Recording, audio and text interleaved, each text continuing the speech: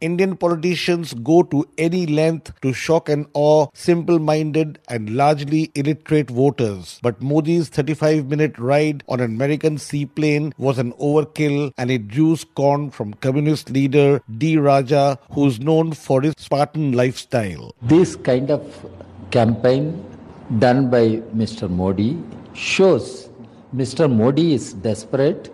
BJP is desperate. In fact, they are worried about the outcome of Gujarat elections because there is huge discontent on the ground. It also did not help that the plane came from Pakistan, a nation Modi wants to pulverize. Opposition Congress Party leader Jaivir Shergill sniffed at Modi's stunt in his home state Gujarat, where discontent is at its peak. Jobless youths have taken over streets and farmers committing suicide by the day. Prime Minister has to realize that a 6-seater seaplane cannot script a Vikas model for 6.5 crore Gujaratis. And look at the difference between the two leaders. Mr. Rahul Gandhi, who's exhibited confidence throughout the campaign, ran a people-centric campaign, juxtaposed with Mr. Modi, who's never addressed a press conference, never faced the media, once again indulged in Photoshop because he has no vision and he believes only in television, and God bless him for that.